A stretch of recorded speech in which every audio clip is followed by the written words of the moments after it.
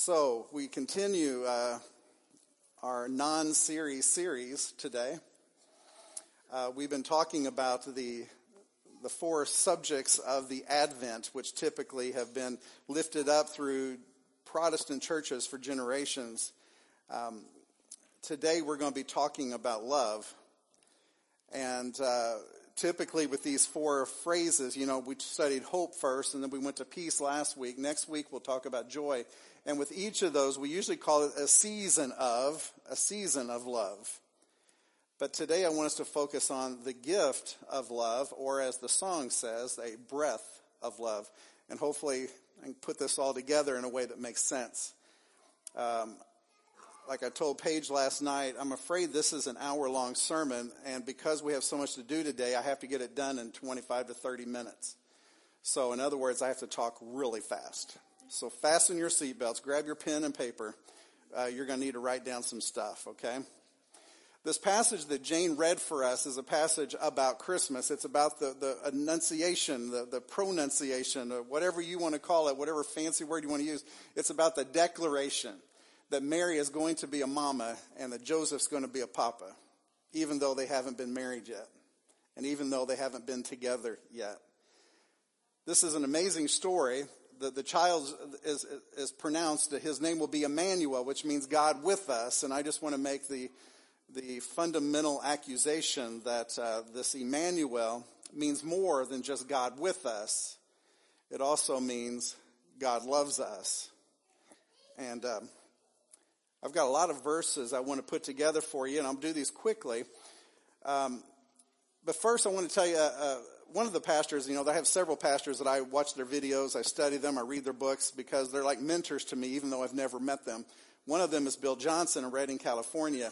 And he said something interesting this week that I have gotten fixated on. He says, regardless of our circumstances or the questions that are being asked of us, we have basically two core responses to anything. We either act in love or we act in fear. That's it. Those are our only options. So whenever your car breaks down, the first thing you do, you either act in fear or you act in love. When your child comes home and says, Mom and Dad, I screwed up, we act either in fear or in love. When you get out of bed on Sunday morning and you think, okay, should I go to church or should I stay home and watch football? You're either making a decision on fear or love. Those are our only two options. And the scriptures indicate that this is always the battle that's going to go on in our lives. This is always going to be an issue for us. But fear usually wins out because fear has a way of immobilizing us, has a fear of overwhelming us and causing us to shut down. But just remember that when that happens, fear is not from God. Fear did not originate from God. It is not his plan for us. It's not his desire for us. But yet he lets us to be overtaken by it. Because remember, it's a choice. Fear or love. With this said, I want you to think about this passage in Galatians chapter 5, I believe. I didn't write this down for some reason. Yes, I did. I just didn't write down the actual verse. It's chapter 5 something.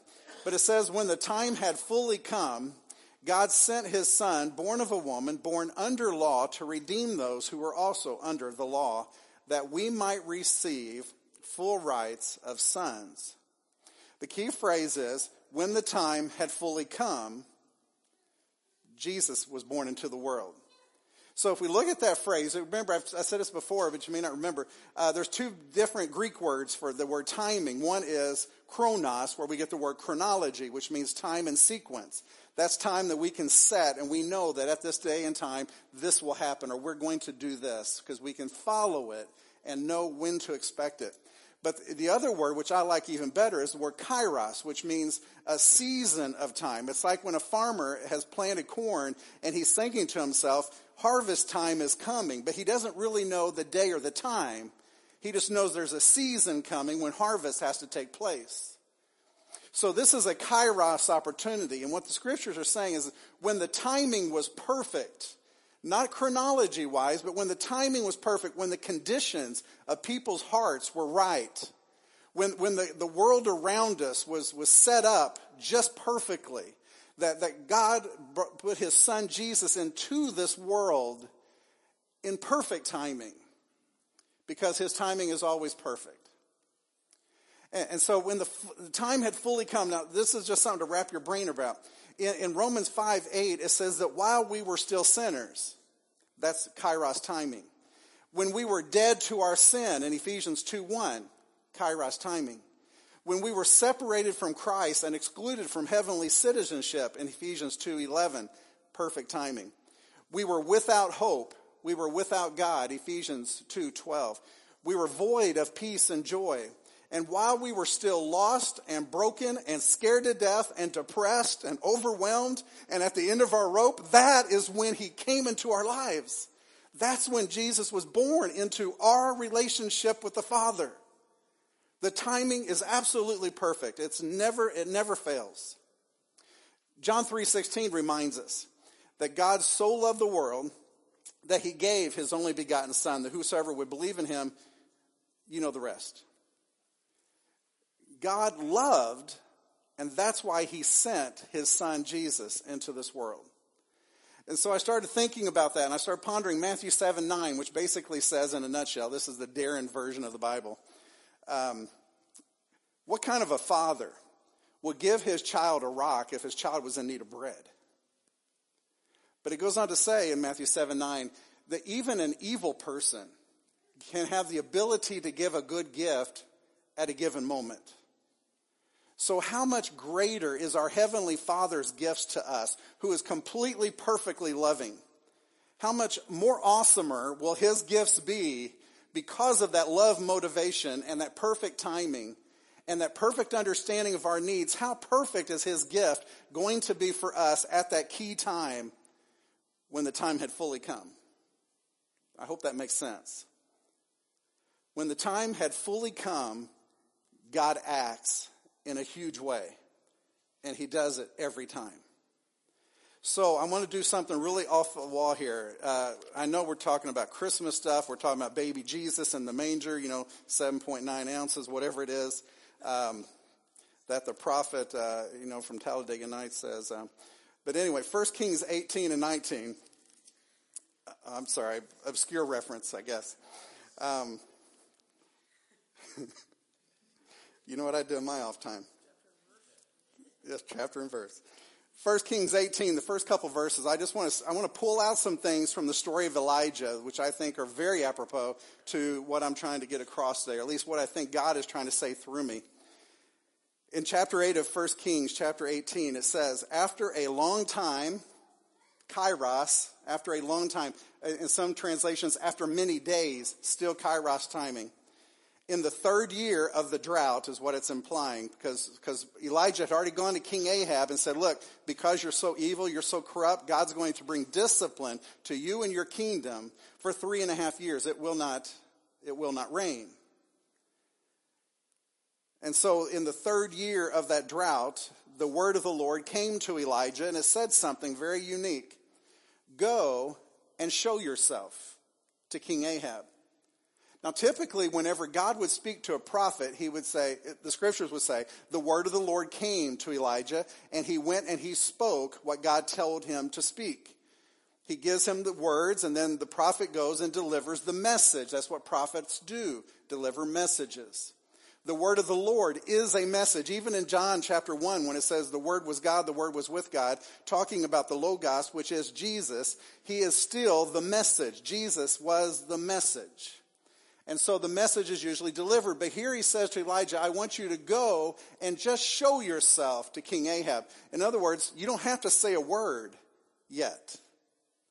That is obscure to me. That just doesn't make sense, except when you consider he doesn't need to say anything. Why?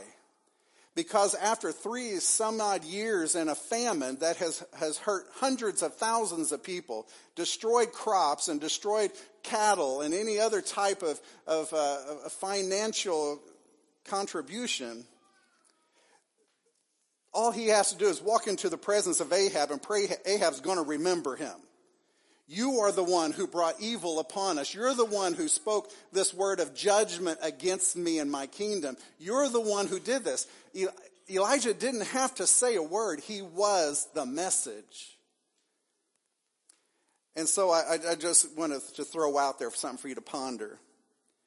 Is it possible that you, without speaking a single word, you could be a message for somebody else who's either hurting or broken or just in full and complete and total despair?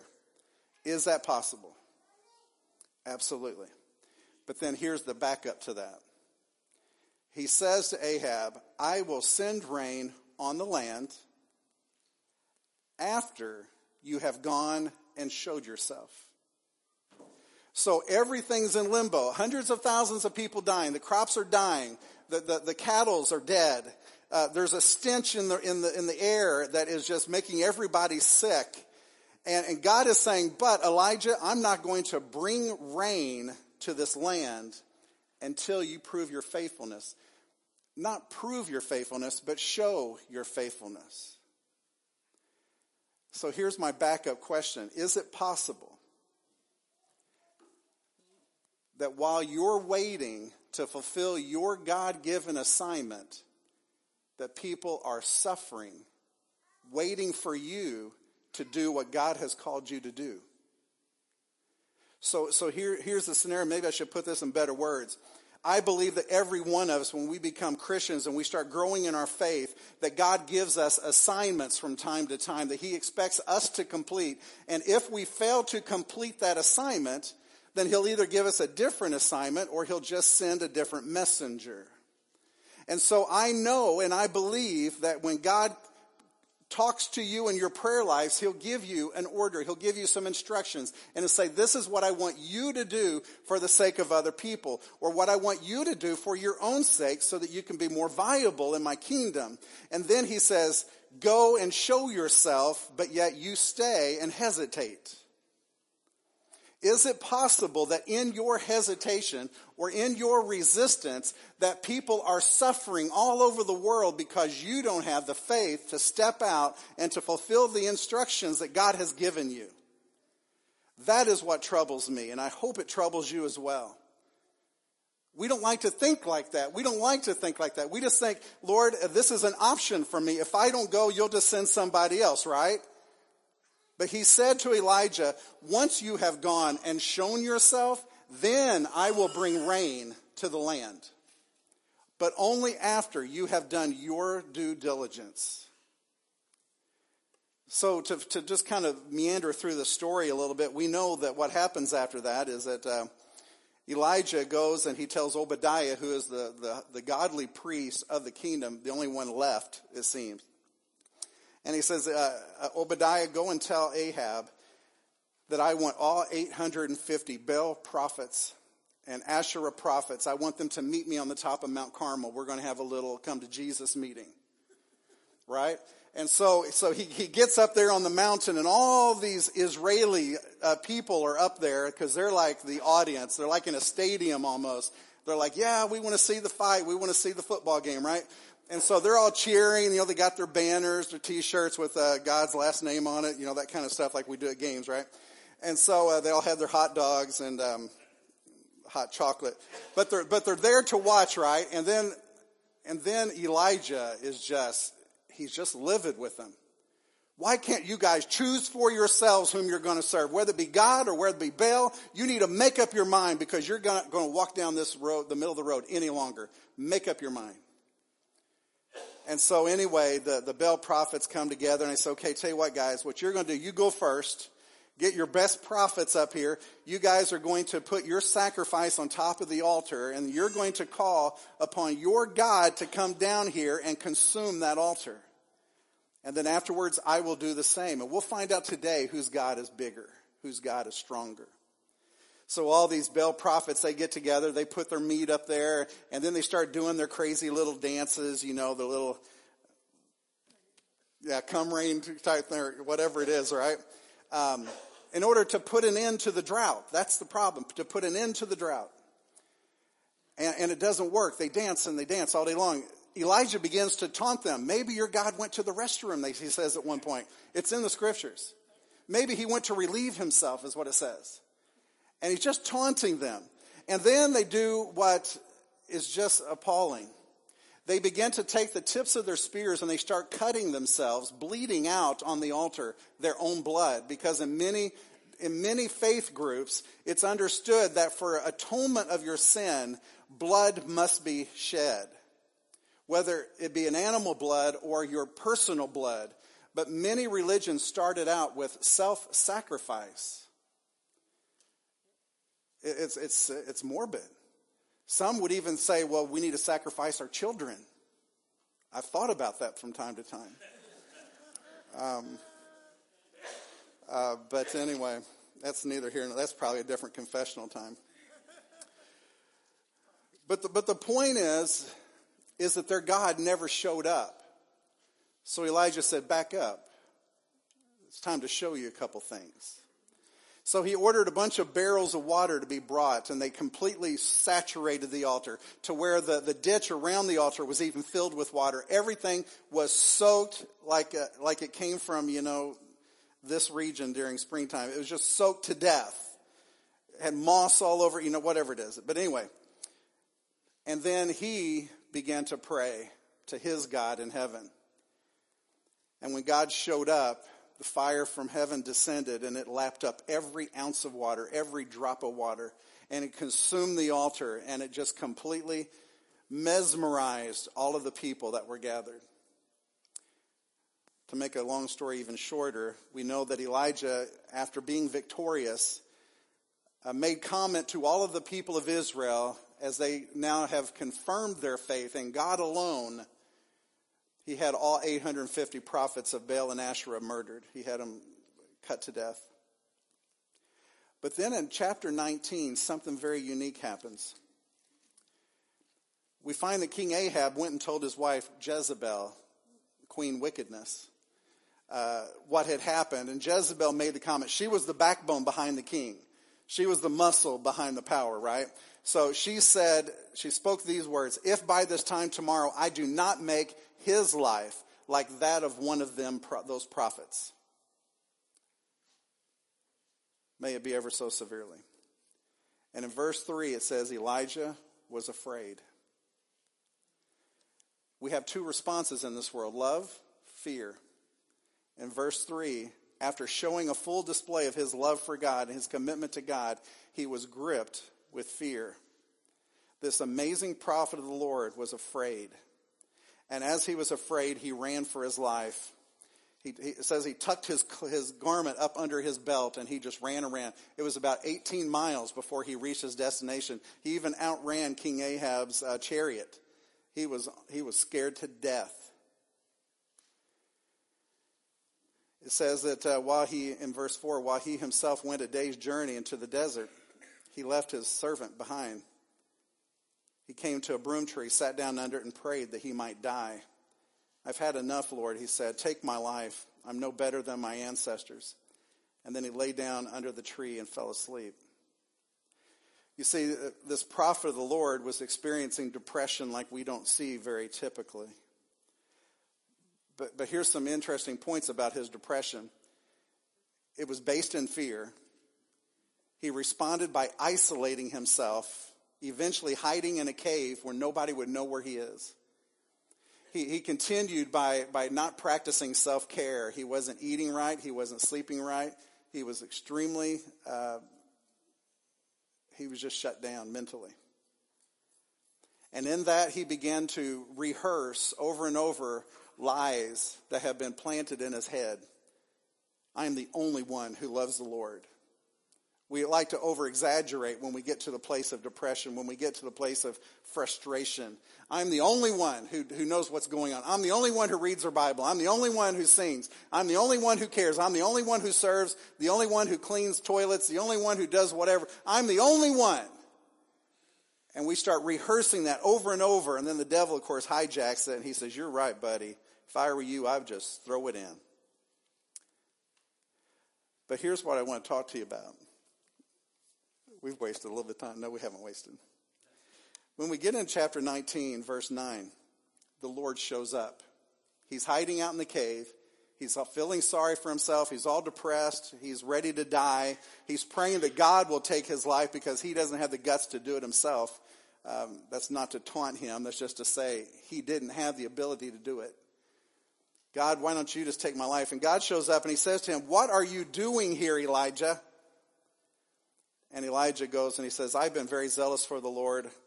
The Israelites have rejected your covenant. They broke down your altars. They put your prophets to death. And now they want to kill me. They want to kill me too. And God says, here's your instructions. I want you to walk to the front of the cave, and I'm going to show up there. I'm going to show myself to you. All right, so he's still in the back of the cave saying, no, I don't want to go. I don't want to go to church. I just want to stay here in bed. Just leave me alone. Why don't everybody just leave me alone? And so God first acts with this huge violent wind. It just rips the mountain apart, rocks flying everywhere. This is a loud explosion. It's a mighty display of God's power, but he doesn't even flinch. And the scriptures say that God wasn't in the wind. And then it says an earthquake followed, and the earthquake was even more intense, and it was more violent, and it was more loud, and it should have provoked some fear in him, if nothing else. He was already afraid, but of people. It should have provoked something in him, but nothing. He didn't even flinch. And then the scriptures say that fire came, and the fire was all consuming. Everything in its path burned up. Another mighty display of God's power. But then it says, after the wind, there was an earthquake. But the Lord was not in the earthquake. After the earthquake came a fire. The Lord was not in the fire. And after the fire came a gentle whisper. And Elijah heard it. A gentle whisper. When he heard it, he pulled his cloak over his face, and he went out and he stood at the mouth of the cave, because he finally heard God speak. Not through the violence, not through the display of power, not through the might and all this kind of huge stuff, but through the gentle spirit that just barely caught his ear. He got up and he went to the face of the cave. And then the voice said, what are you doing here, Elijah? And he repeated himself, I've been very zealous for the Lord. Nobody has followed me, and now they're trying to kill me too. In Isaiah 51:12, it says this, I, even I, am he who comforts you. Who are you that you should fear mortal man, the sons of men, who are but grass? God is basically saying in our behalf, for any time you've ever been afraid of people, your employer, your spouse, your children, your baby, whatever it is, anytime you've ever been afraid of people, God says to you, who are they?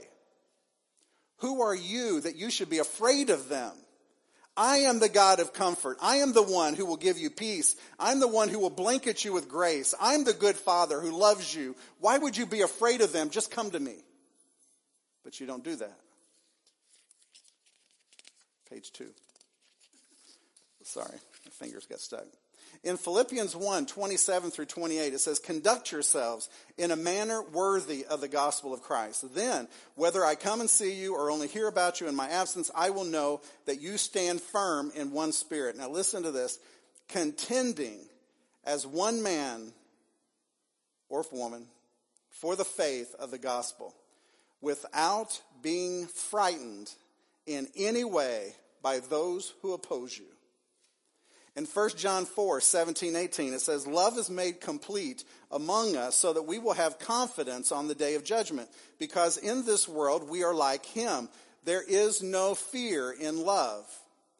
But perfect love drives out fear, because fear has to do with punishment.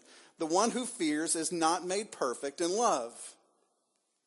All of this to be said now as we get into this passage in Matthew to talk about Christmas. What does all of this have to do with anything? Good question.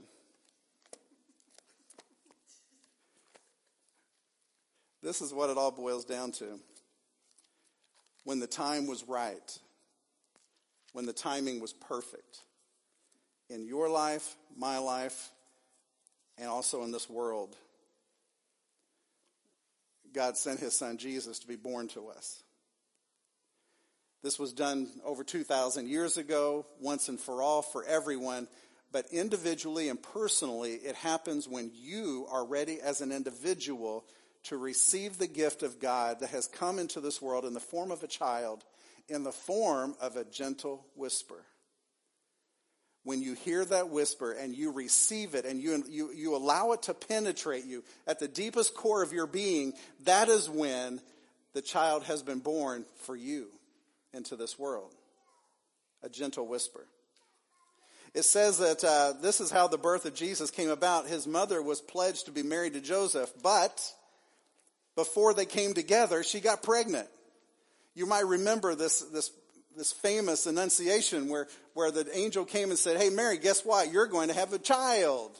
You're going to be immaculately conceived, and you're going to give birth to this child who will be the Savior of the world. She could have gone with fear, but she chose love. She chose grace. May it be as you have said, she said. That she didn't even balk. She just said, may it be as you have spoken. Joseph had another situation because Joseph, her husband, was a righteous man. He did not want to expose her to public disgrace. He had in mind to divorce her quietly. He was choosing fear over love. Fear of what others would say because he was with a woman who got pregnant from somewhere that was not him. He was going to parent a child that wasn't his. This is unheard of in those days, as it is in this day, you would think. But anyway, he was choosing fear over love. And then the angel had to come and appear to him in the middle of the night and said, hey, don't be afraid. Be loving. Take her to be your wife. Treat this child as if it's your own. Joseph, son of David, do not be afraid to take Mary home as your wife, because what is conceived in her is from the Holy Spirit. She will give birth to a son. You are to give him the name Jesus, because he will save his people from their sins. And then later it says, the virgin will be with child and will give birth to a son. They will call him Emmanuel, which means God with us, which also means God loves us. So here's what God is telling me. Whenever you get to that place in your life that your life is completely falling apart, you don't think you can get out of bed the next day, your body hurts, your mind hurts, everybody hates you, even your church doesn't want you there, your bill payers are angry at you because you haven't sent them a check in a while, your employer hates you because you have a terrible attitude when you come to work, everything's falling apart, everything is shutting down, and you just have absolutely nowhere else to turn. And so you just hope that if there's a God up there that can do anything, that he will do something to intervene in your life. Just listen for the voice, the breath from heaven, that gentle spirit that it speaks to you at this place where nothing else can speak to you. See, the child's voice. It doesn't. It's just amazing that God would love us that much. And so this is what the kind of response I get. No, I don't need a baby in a manger. No, I don't need Jesus. I need some money. Give me money and I'll be okay. Give me some therapies where I can get off this substance and then I'll be okay. Get rid of my spouse and I'll be okay. Help me find a job that actually meets my needs and I'll be okay. Give me a child that shows me respect and I'll be okay. Everything has to be on our terms, doesn't it? And so we cry out. We just pray, God, if you're really there, why don't you answer my prayer? And God says, I did. Did you not hear it? Your answer came. It's still there. It's all around you, and you're still ignoring it. But that's what this love thing is all about. If you think about it, Christmas, why would God need to give us love for Christmas? Because we loved people long before we ever heard of Jesus, right? I know lots of couples that have been married and they don't know Jesus. So why do they need love? Well, because what they have is a facsimile of love. When I speak at a wedding, I always say what we have learned about love up to now was taught us from our parents and our grandparents. Well, my parents have been divorced 4 times. Well, they still taught you what love is from their perspective, from their experience. Well, grandma hated grandpa. Well, they're still teaching you about love. Whatever you know about love, you've learned from watching and observing those around you. Jesus came into the world to teach you what real love is. Unconditional love. Sacrificial love. While we were still sinners, he came and he died for us. He chose to die for us so that we could have eternal life in him. While we were still sinners. In our brokenness, he died for us. In our frustration, in our worship of other gods, he died for us. He did all of this for us. He's the answer. The fact is, we have a lot of fake love in this world, but we don't have a lot of the real stuff. You can see it. You'll identify it when you see it in somebody, some people. But you'll also see fake love in a lot of people too.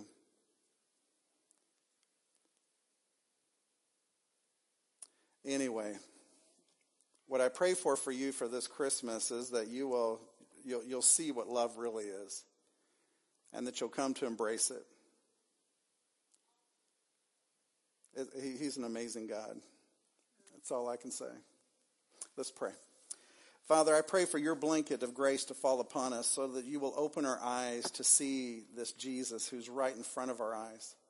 I pray that you'll open our hearts, that we'll be receptive to the message of love that was spoken in that whisper so many years ago.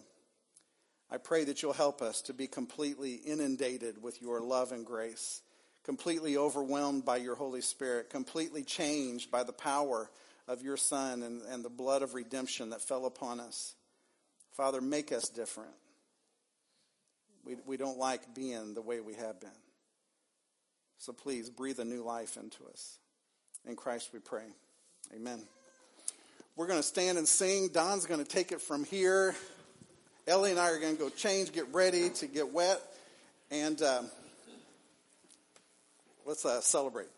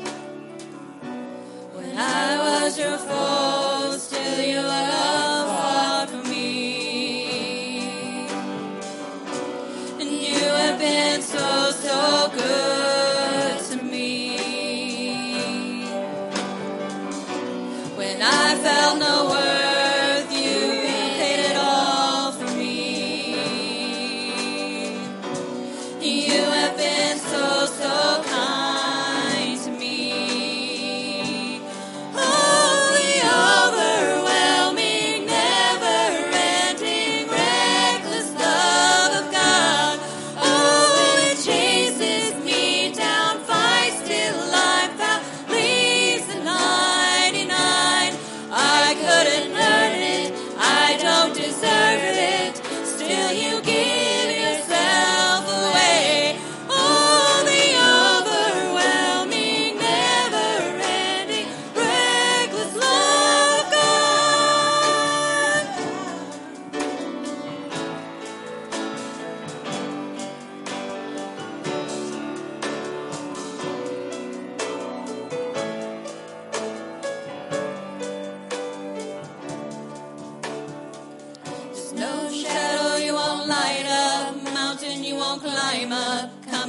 after me.